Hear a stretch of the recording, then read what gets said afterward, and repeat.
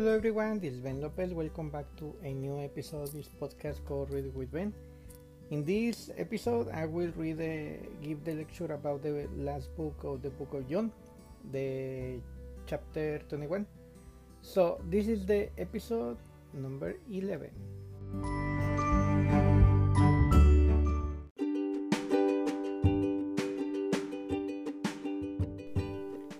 John chapter 21. Jesus appears to 7 disciples. After this, Jesus revealed himself again to the disciples by the Sea of the Tiberias, and he revealed himself in his way: Simon Peter, Thomas called the twin, Nathanael Canaan in Galilee, the son of Zebedee, and two others of his disciples were together. Simon Peter said to them, "I am going fishing." They said to him, "We will go with you." They went out and go into the boat, but that night they caught nothing. Just as day was breaking, Jesus stood on the shore. Yet the disciples did not know that it was Jesus.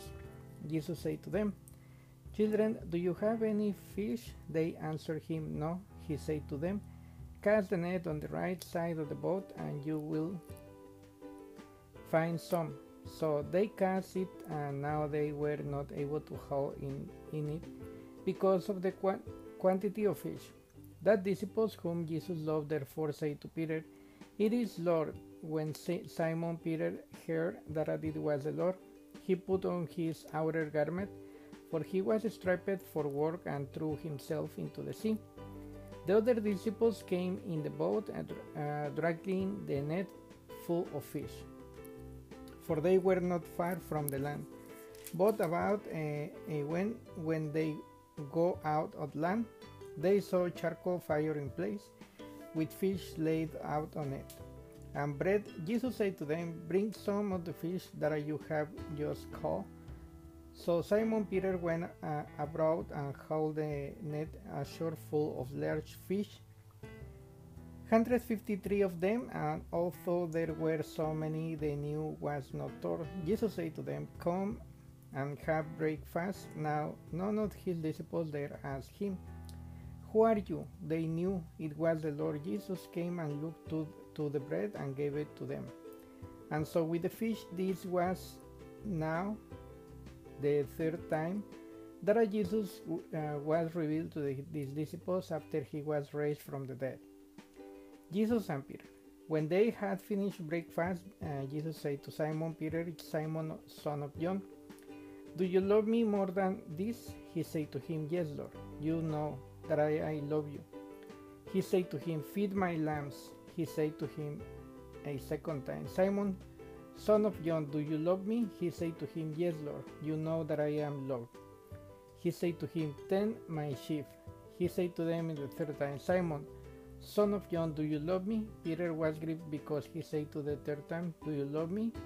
And he said to him, "Lord, you know everything. No, you know that I love you." Jesus said to him, "Feed my sheep.